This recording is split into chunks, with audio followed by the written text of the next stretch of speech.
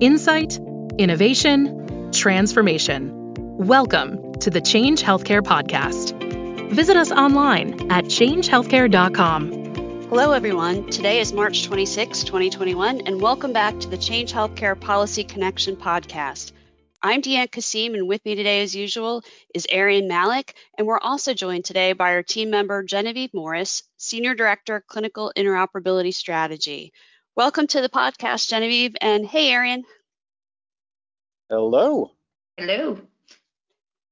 Great. Thanks for being here, you guys. I'm pleased to introduce our special guest today, Lisa Berry. Lisa Berry is the interim CEO of the Strategic Health Information Exchange Collaborative, also known as SHEIC, the trade association that represents the majority of HIEs in the U.S. Before SHEIC, Lisa led Health IT and Interoperability Policy at the CMS Innovation Center. Lisa, thanks for being here and welcome. Thanks. Great to be here with you all. All right, let's get started. Our main focus today is to discuss the current state of interoperable health data, public health data use cases and access, information blocking and business associate agreements, and all things related to interoperability and HIEs. Wow. Easy topics. Yep. We have. How much time do you have? Exactly. We have a full plate. All right, well, let me get out of the way then. Interoperability. So where are we now? What do you guys think? Lisa, give us your take. Okay, you know how there is a huge container ship stuck in the Suez Canal? Yes. Kind of like that. And all the memes, all the perfect memes that show the incredible monumental challenge of healthcare interoperability, and the tools we have are the size relative to the massive container ship of the very small looking digger trying desperately to make some space. Wow, that's a pretty good visual. Everybody's seen it, I'm sure, by now. Yeah, hey Deanne, the ONC just published a data brief, as they do, on access to at least large-scale national connectivity or data sharing. And what it showed is that we've actually made significant progress on data sharing. Too much of it is still going through same EHR to same EHR connectivity. But I remember doing the work that we were doing for COVID and COVID readiness at the Duke Margolis Center, and we heard from Commonwealth and eHealth Exchange and Care Quality, and all of them are publishing pretty significant numbers in terms of data that's flowing either through the trust framework or flowing through the actual networks. So, this is an area where I think there's good news, which is there's a lot of data flowing. And then not so good news, which is are we still flowing across trust boundaries? Are we flowing across states to national entities? And, maybe Lisa, I'd like to ask you about the question of, okay, if you're a state that's got HIE infrastructure at the state level, are the national networks a threat? Are they a partner? And then how do we get, if you have a record locator service at a state level and Commonwealth has a record locator service at a national level, how do we make sure that all this stuff, quote, just works, unquote, with regard to data flowing, at least for treatment and patient access?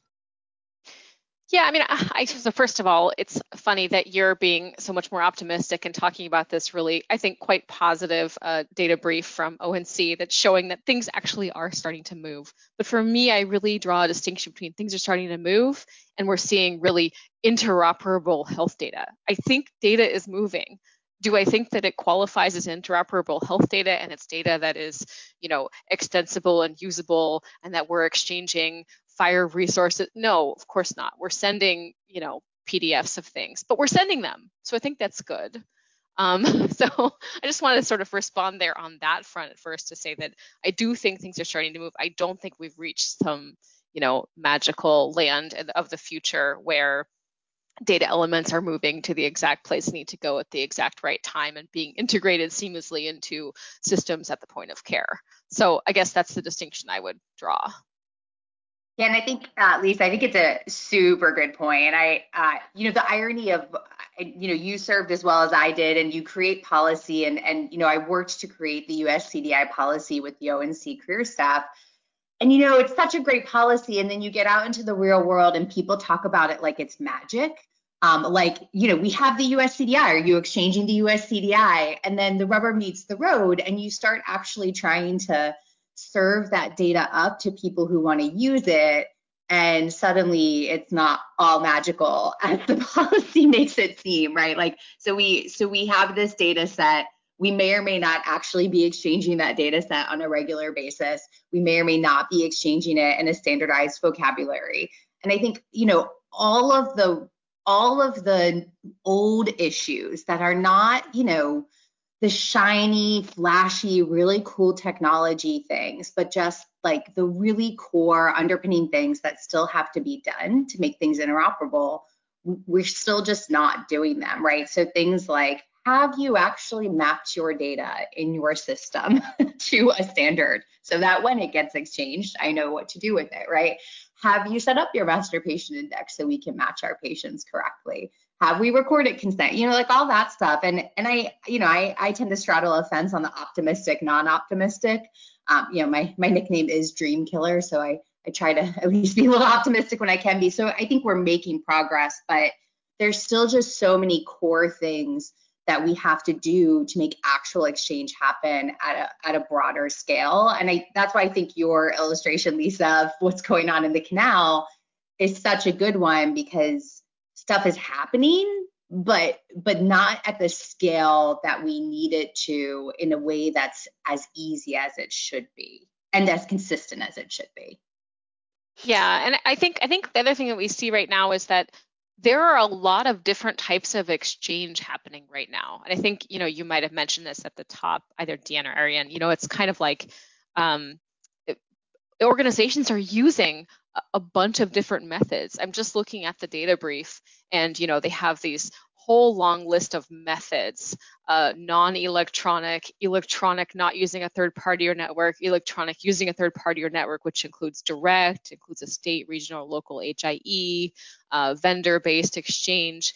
And you just see that given the numbers they're quoting here, all of these provider sites are using a whole variety of different methods to do different things, probably based on who they're exchanging with, when they're exchanging. So it's not like there's one way, and it's certainly not like they aren't still using mail and fax and e-fax, right? That's still very, very, very present in the daily operations, which is kind of what you were also talking about at the top. You know, what's actually happening on a day-to-day basis to get stuff where it needs to go.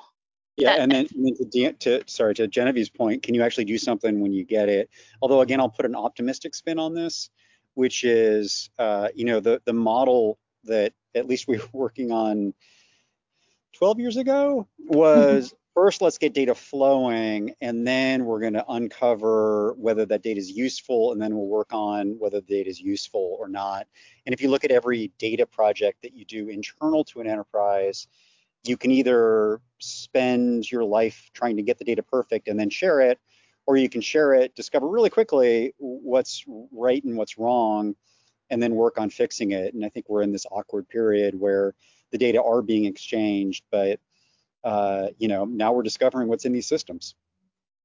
I think that's true. And I will say, I'm still just always shocked and surprised by the vendors' lack of adherence to standards. Like, we're still seeing C32s being shared, right? Like, you know, that type of behavior, it just makes it so much more difficult for us to do exactly that area. And you know, I do understand why there's, you know, that tail of getting up to speed, but it just makes it so much more difficult once you're exchanging, when you have to deal with data formats that technically shouldn't have been in use for what, like 7 years now, 8?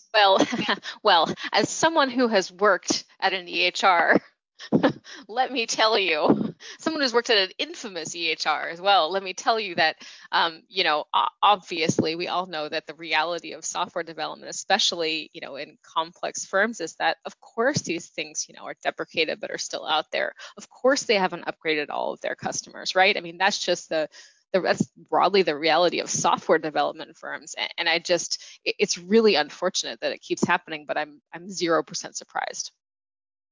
Let me ask you all three this question. Now, 3 years ago, the Healthcare Leadership Council, or HLC, that of course Change Healthcare is a member of, did an interoperability study where they spent a lot of time, brought in the very famous researchers from UCSF, and went around and asked over 60 stakeholders, where do you think we are with interoperability? What do you see as the barriers? And it was a pretty comprehensive report, but one of the big findings was overarching the lack of business case to really promote interoperability. So we can talk about standards, we can talk about, why are we still using fax machines, but what do you guys think about the lack of a business case? Is that getting better? Well, so I guess I would say that, to some extent, there's a forcing mechanism from, law and regulation, right? We obviously saw that, Genevieve and I were very much part of the rolling out and the ideation around what do we do with this law to turn it into something that people have to do. And that is, that's I'd say fits and starts, and I would say definitely half measures is where we are today. There's this vague sort of feeling that there's a requirement for interoperability, but there's not a lot of teeth behind it still. And some of that is coming with time, and some of that is coming maybe later with additional regulations and additional laws, but we just don't know yet. And then I think the other piece is there's kind of a sort of a theory of change, I guess, that if you are at financial risk for a population, of course you would want to make sure that their data follows them and goes to their different providers, and you avoid, duplicate spend and unnecessary cost and things that they don't need, procedures that are, unnecessary because you have all the information. But I don't know if that's really happening in real life beyond this sort of vague theory that that is a good thing. And everyone else, feel free to push back on me, but that's kind of my sense of it. Yeah, well, I think we've seen it in Maryland, right? So Maryland is the only state with all payer rate setting system, which for listeners not familiar with that, basically all of the hospitals have a bucket of money that they share for a certain population of patients.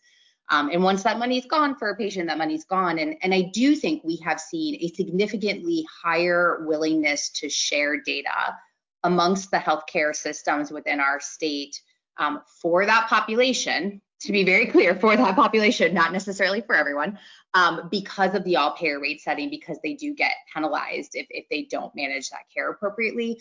So I think we've seen some of that play out, but I'll reiterate what I said when I served, which is, there's never going to be a business case that's purely about the safety of the patient and the best care for the patient, particularly in a fee-for-service system. Like that just is not the case. And there's never a business case for the patient having access to their own data just by, on its own without other things wrapped around it. And so I agree with Lisa. I think that's why we have the forcing mechanism from the regulatory perspective.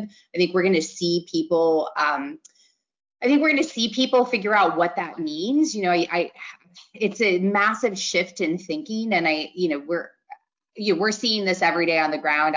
Real life example, we went to a provider organization and said, hey, we have a payer who would like to access your data for processing claims for payment and operations purposes. And they flat out said, we're not giving access to data from our EHR to any payer. And I was like, well, that's info blocking. Like, you can't do that. So I think it's a major mindset shift. And I do think business cases certainly help with making that happen faster. But we still just need that forcing mechanism because, my safety doesn't have a business case behind it other than the well-being of, the country and health as a whole. Yeah, there was a theory of change, to use Lisa's term, relative to info blocking, that EHR vendors were by and large the bad actors and standing in the way of interoperability. And there clearly were cases where EHRs were just terrible at interoperability, and in some cases where EHR vendors didn't tell the truth with respect to their capabilities. But I've seen many more cases where provider organizations are reluctant to share because you're going to steal my patient. And I think we're in this world where neither the incentives for ACO-like arrangements and value K arrangements are big enough to get people to jump over from fee for service. And we've been stuck in this world for, I don't know, 10 years, 8 years. And then the penalties aren't big enough on the information blocking side for anybody to really worry.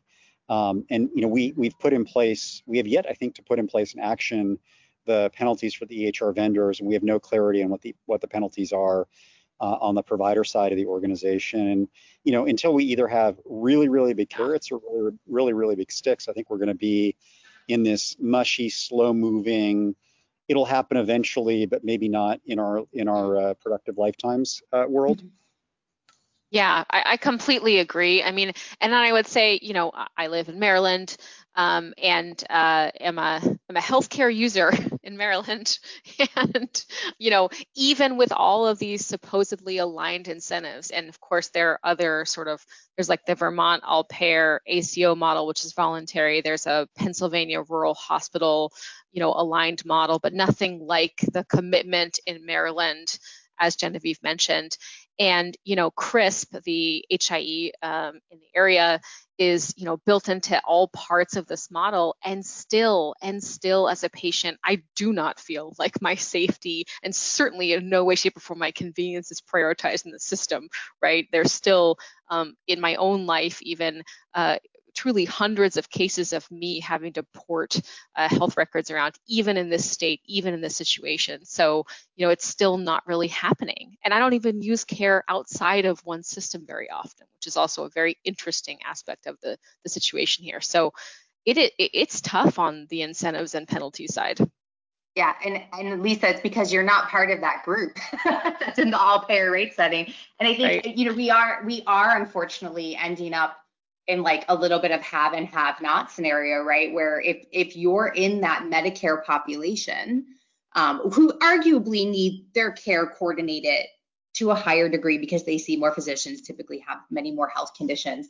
But if you're like us, and I'm the same way, Lisa, I see a number of healthcare providers to deal with a number of separate conditions, and have run into those same issues as well. Like, we're just sort of left out in the cold, let alone the issue that when my data is available, I've had more than once a provider just say, I don't have time to look at it, which is a whole different level of frustration that sits outside of it being available. But I think we're almost moving into that have and have nots, where if there is a business model like an ACO or the all payer rate setting, those folks are kind of set.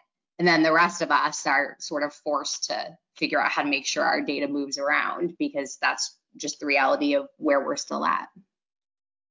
Right, but then now we're talking about an individual, or we're placing the blame a little bit. We're placing the work on the individuals when obviously it's a systemic problem. And the systemic problem is that, as Erin just said, there's not a great the incentives aren't good enough, and the penalties aren't bad enough to really drive some systemic change here. And so I think, we are seeing progress incrementally. Again, this data brief, proves that out. And the work, speaking from my side and the work that I'm doing today with health information exchanges across the country, work is happening. Progress is being made, but it's certainly not the sort of dramatic progress we would need to achieve, I think, the goals of nationwide interoperability. Yeah, I guess I've been on the cliff before, staring into the abyss. And I agree with everything we've just said. And I'd also say that David McCallie and I started talking about Commonwealth in 2012, started kicking around the idea. I think we ended up figuring out the trust arrangements and launched in HIMSS in 2013. And now, Genevieve, it's 9 years later, and we're seeing a lot of data flow through Commonwealth. So it was one of those where, after I'd given up on it, other people didn't, and it works. It doesn't work as quickly as we had hoped, but it now has gotten to the point where it's got the scale that we would have hoped for. I don't know, 2015, 2016. Every so often I look at the Paul Tang and Farzad Mastashari slide from the first policy committee work group that talked about meaningful use as a 6-year program. And I just look at that slide, and at the end of 6 years, we're in a learning health system. And I look at that slide and I just laugh. But The truth is the system is moving. It's just moving at an incredibly slow pace. And if we want anything to change differently, other than that slow pace, where 10 years from now, the things that people are just now thinking about will start to be at scale. If we want to move faster than that, then the penalties have to be bigger, or the incentives have to be bigger, or both. No, I totally agree with you. And I think that's true. And I think that's one component of it. I think the other component that I will say probably till my dying breath, and I am a policy wonk, so I'm sure that's part of my perspective, is I feel like consistently over the last 10 years, particularly at the federal level, we've chosen to focus on fixing the technology problems, which are arguably the easier problems to solve, while ignoring, not all of them are easy to solve, right? Like patient matching, hard issue to solve, right? But while ignoring the policy and trust issues that in my heart of hearts, I don't think should exist, because we should just share data and I shouldn't need trust frameworks, but in reality, we need those. And so I feel like we always ignore the harder part of the equation. And then we're surprised when the new shiny technology doesn't work, right? Like, and Erin, you remember back when Direct came out, because I still remember that meeting with ONC on that report that we did for them, where I had to sit in a room with you and tell you what was going on. Like we just pretend that part of the equation doesn't exist, and we solve the technology issue, and then we're surprised when it doesn't work. And it feels like we're doing the same thing with fire again, where we're like, well, fire solves all of our problems, right? But like, it doesn't solve the identity management problem. It doesn't solve the matching problem. It doesn't solve the data use rights problem. It doesn't solve the consent problem. Like there's just all this policy stuff that gets wrapped around that we just consistently ignore. And then we wonder why we don't have exchange at a nationwide scale, because we've just ignored part of the equation. Yeah, I mean, I would say from the HIE front, 100%, right? HIEs and technology, they're just, made up of a variety of tech stacks. The tech gets better over time, potentially. The patient matching gets better. Data quality potentially gets better if you work on it. But really, the biggest issue with, local, regional, and statewide HIE is, as always, the governance model is always the trust framework. That's 100% the issue that's still in front of us. And that is just so much harder to solve. I mean, you need legal experts who are also really, really adept at the technological side and really understand the intersecting data use agreements and trust frameworks in the region and the country, right? There's a couple of those, I think, in the country. Yeah, there's not many, I would say. Right. Yeah. You're listening to the Change Healthcare podcast. Insight, innovation, transformation. Learn more at changehealthcare.com. I just wanted to ask you about TEFCA. Genevieve, I know that's your baby, but where does TEFCA fit in with all of this? Yeah, I mean, so I've been pretty front. I joined ONC as an appointee to do TEFCA, right? Because my biggest concern was scaling nationwide interoperability.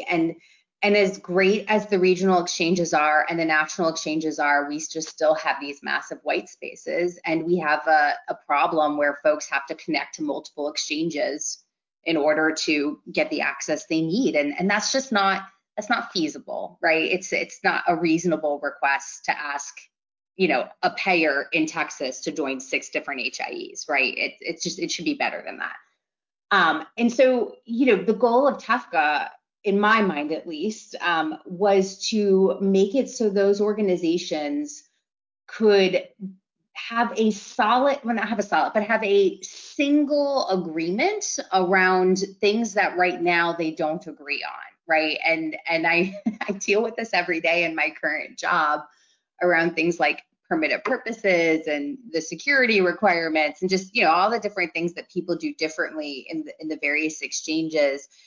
And the other sort of piece there is, health information exchanges, both national and regional, are governed by the members who are, who pay to participate in those organizations. And so inherently, there are things that they can't do, even if the leadership wants to do them, because their membership has a steering committee and they can't do it right. So even if the leadership wants to expand beyond treatment, they maybe can't do that, right? And so one of the other goals was to try and get everyone to a level playing field to say, listen, our exchanges across our country at a minimum should be doing these things. And like that should just be the accepted. And then think of all the value add things that you could do on top of that to provide more value and bring members into your exchange, if we just all agree that this is sort of the minimum operating that we do.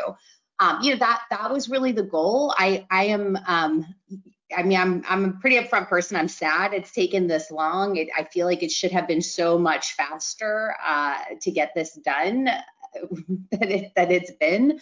But I'm really, really hopeful that it's going to keep moving forward, and that within now, as we're starting to come out of COVID, we'll start to actually see movement with that. Because my gosh, think of how much easier it would have been to do some of the COVID stuff if all of the exchanges were talking to each other. Well, yeah, let me frame up on that, Genevieve, on that note, a set of questions for Lisa. I sort of started at the top of this call thinking about, well, if I have a state HIE, I live here in California. My friend Claudia is running Manifest Medics. We run Commonwealth. We've got care quality-based exchange. There's nothing but Epic all around us that are doing Epic to Epic exchange through a care quality trust framework. What minimal level of common trust is required so that this just works, and that all of the ways that we currently have, that we've seen in that ONC report to open up exchange, are enabled for treatment and patient access, and in the language of 21st Century Cures, other permitted purposes. And then maybe also framed up the same way, as somebody doing a case investigation for COVID and needing access to appropriate information, same question of what's the minimal trust framework where all this stuff wires up the right way?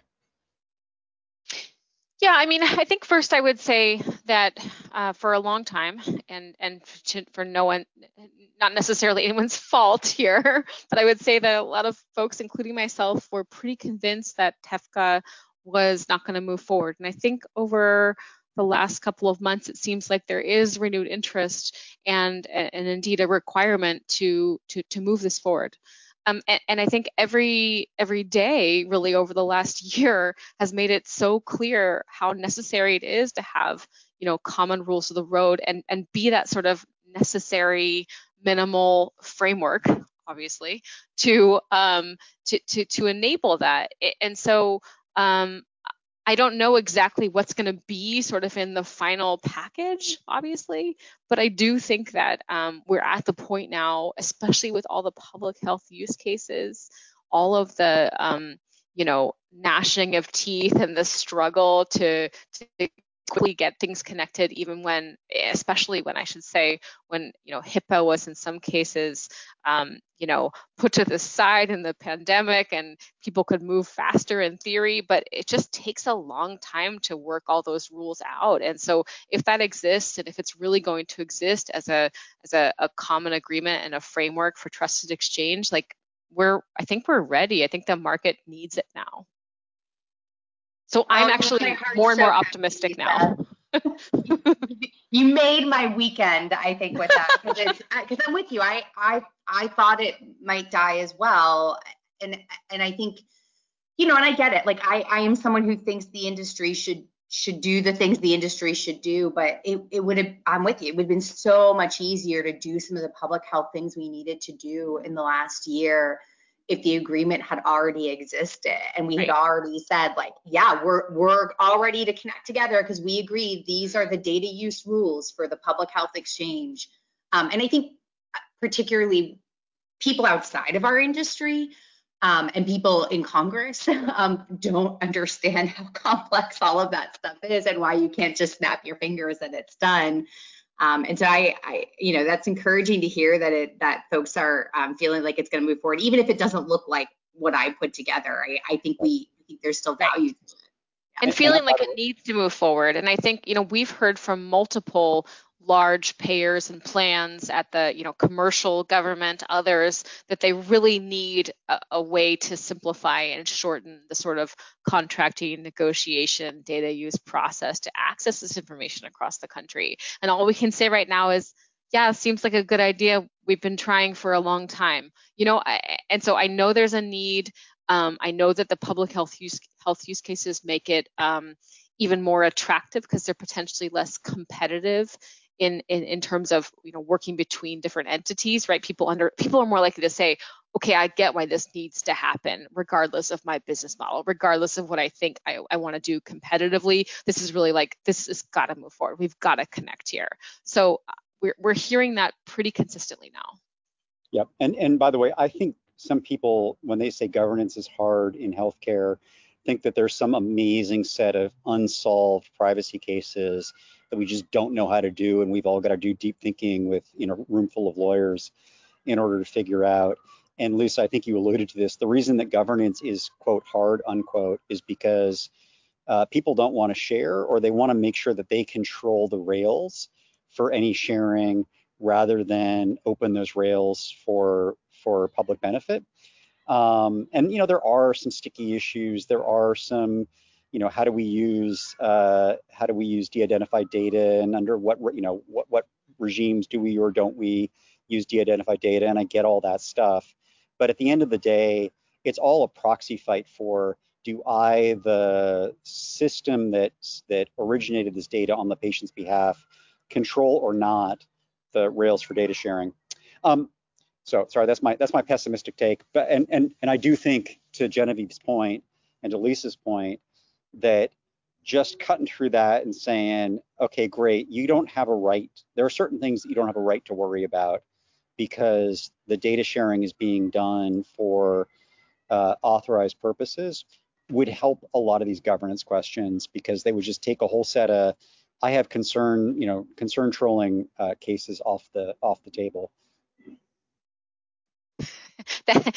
So there's only so much I can say. I have lots of secrets locked in my brain, but I can tell you that these kind of things just are coming up on a daily basis. That very question of who's going to control the rails, right? And that concern, and that in some cases fake concern trolling versus actually real concerns about what happens with folks' data. So just want to agree really enthusiastically, yes, that's the issue. Yep. Maybe we go on to public health, Deanne, unless you have other. Nope, that's good. Cool. So Lisa, there's been a lot of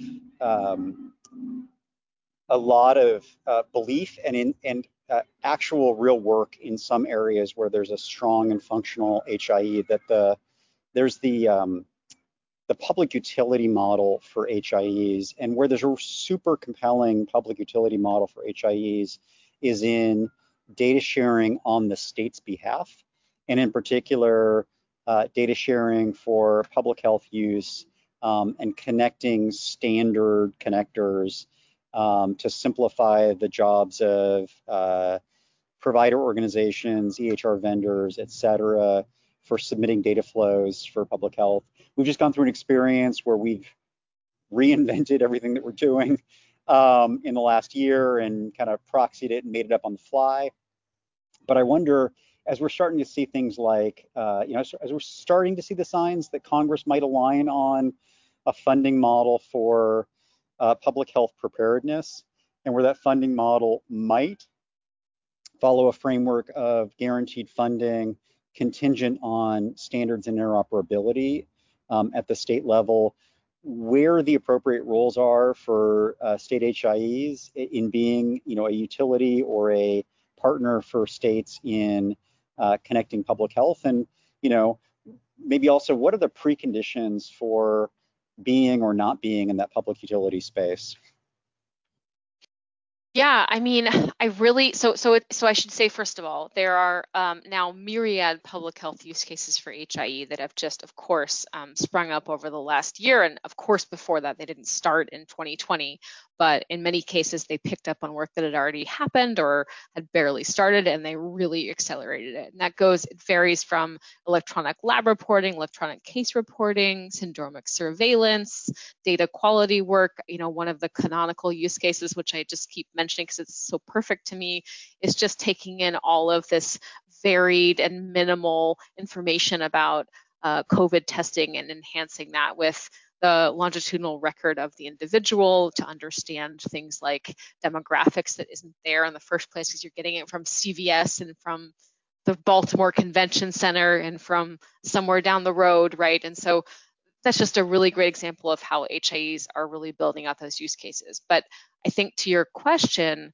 the only way you can be a public health data utility in your state is if you are, in many or most cases, the state designated entity. So the state has said, all right, either you're a government agency or you're a quasi-governmental agency that we designated and helped create, and we are part of the governance model, or you're a nonprofit that kind of got adopted by the state and brought into the state laws and working with the agencies. And so it really requires deep, deep engagement with your state or your region, local or state public health, oftentimes with Medicaid. And in those situations, HIAs can be this really important public health reporting service, public health data connector, connecting between providers of all stripes, in some cases payers, and then of course the state public health.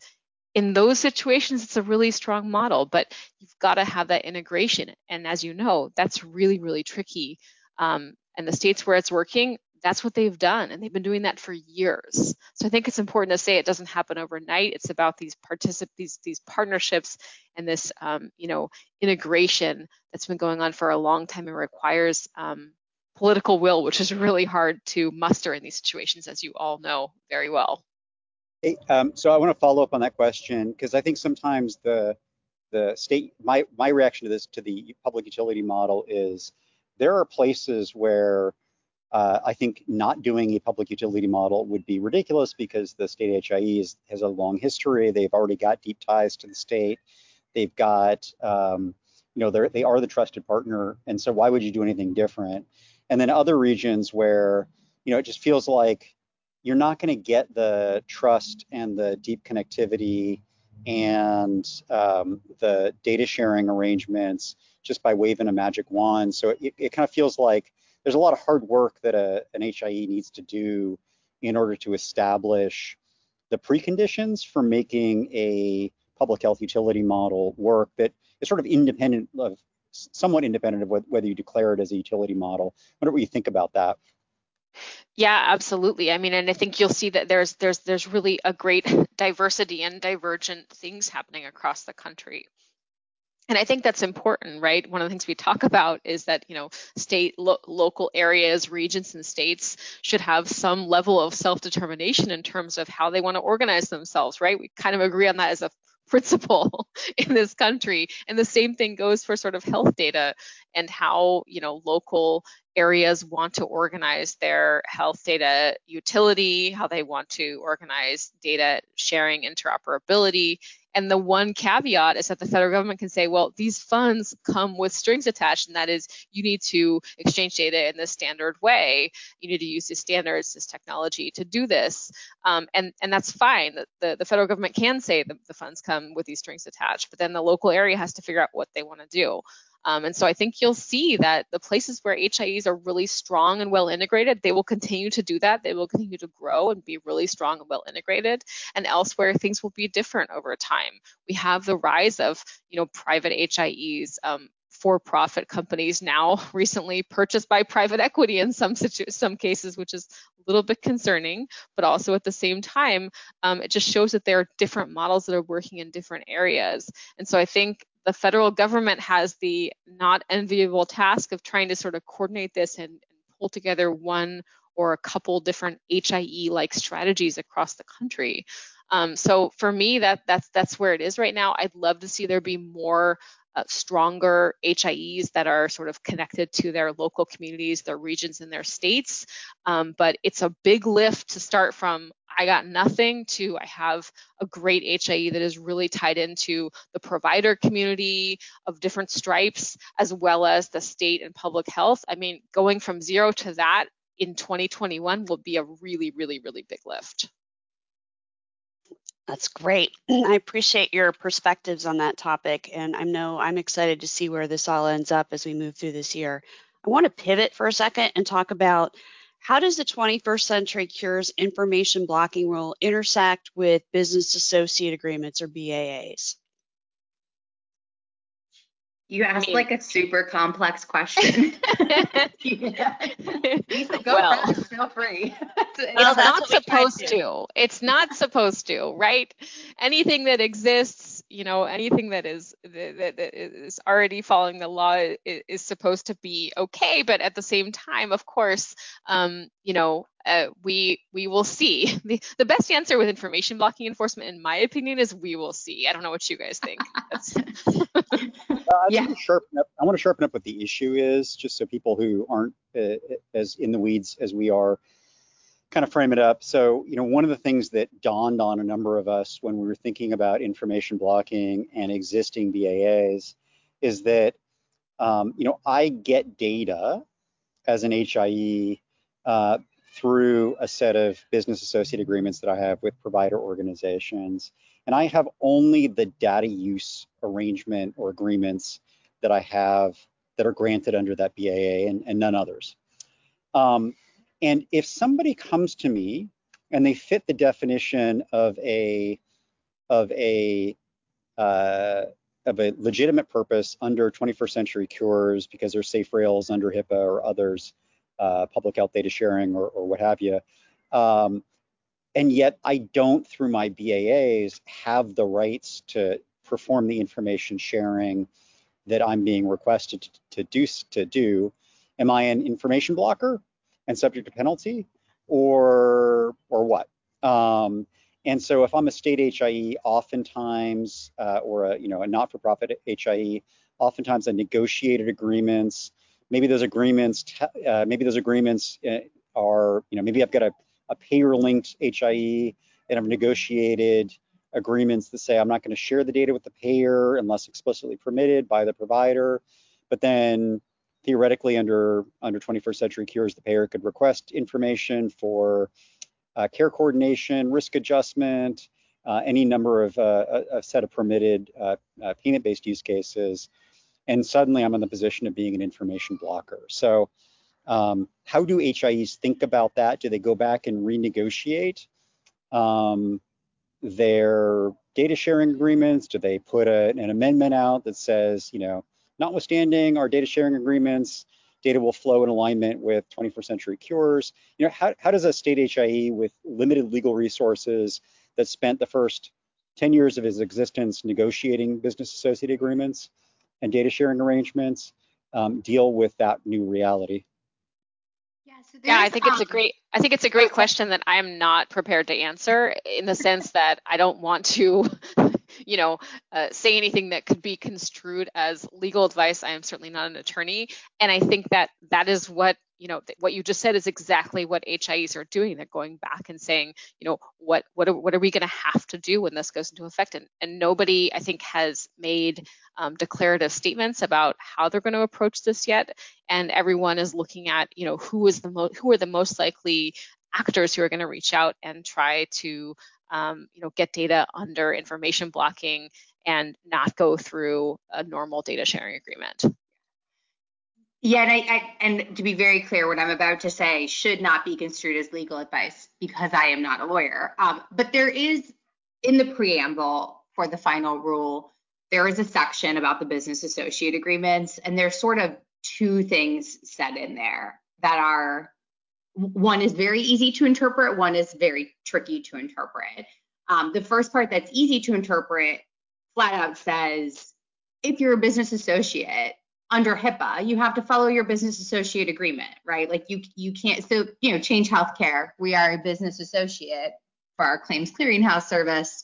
We can't just start giving out data to anyone who comes and asks for it, if our BAA prohibits us from doing so, we legally have to, if we were an actor, right, we legally have to follow our BAA. But the caveat that ONC gave, and this is where I think the tricky part comes in, and this is where the wait and see part comes in, is if you developed your BAA in a way to be anti-competitive and or purposely withhold data from certain parties who legally should have access to that data, then you need to be concerned that that could be information blocking.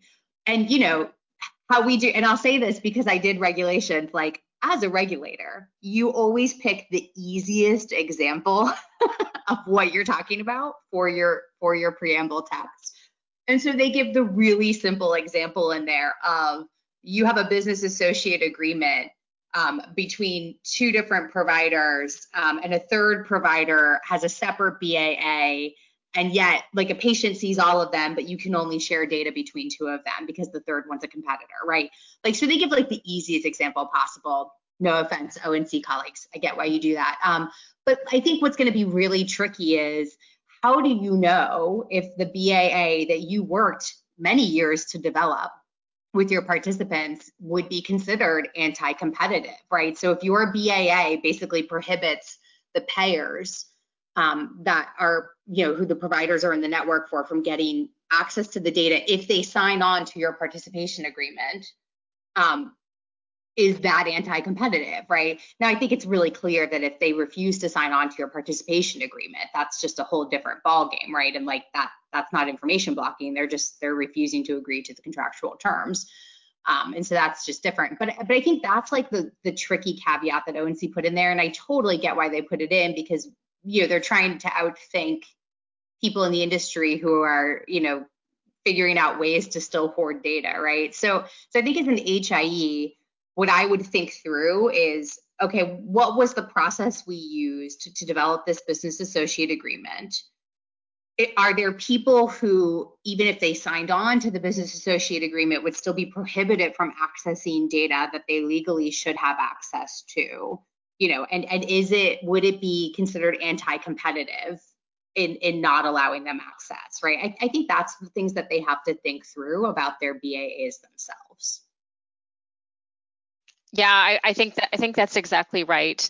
Again, it will be really, I would say, here's what I'd say. I think every HIE who's thinking about this is looking around them and saying, which types of entities are going to approach me on the day after this goes into effect, right? And what is my strategy, to deal with this? And again, HIEs are very much interested in not being information blockers. It is not part of generally their business models. They're about exchanging information. I think what they want to make sure is that if they have existing agreements and there's a reason why an entity didn't sign a BAA with them before or didn't want to exchange information with them before, what is that reason and how does that play out in the landscape post information blocking? So it's really complex, obviously, for these entities.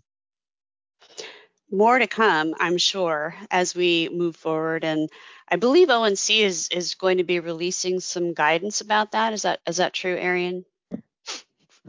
I do not know. They keep dropping new FAQs. It's like a couple FAQs every couple of days. They keep sort of releasing a few additional pieces of information. Thank you for...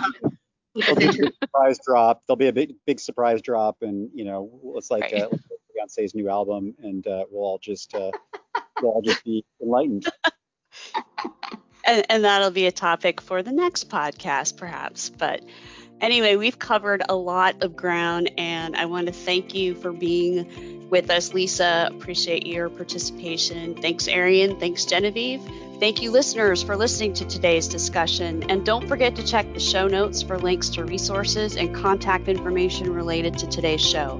And stay tuned to the Change Healthcare podcast for more shows covering the healthcare and health IT topics that you care about. I'm Deanne Kasim, and I hope you have a great rest of your day and stay well. You've been listening to the Change Healthcare podcast. Don't forget to check the show notes for more information on today's topic.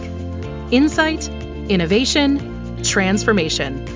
Learn more at changehealthcare.com.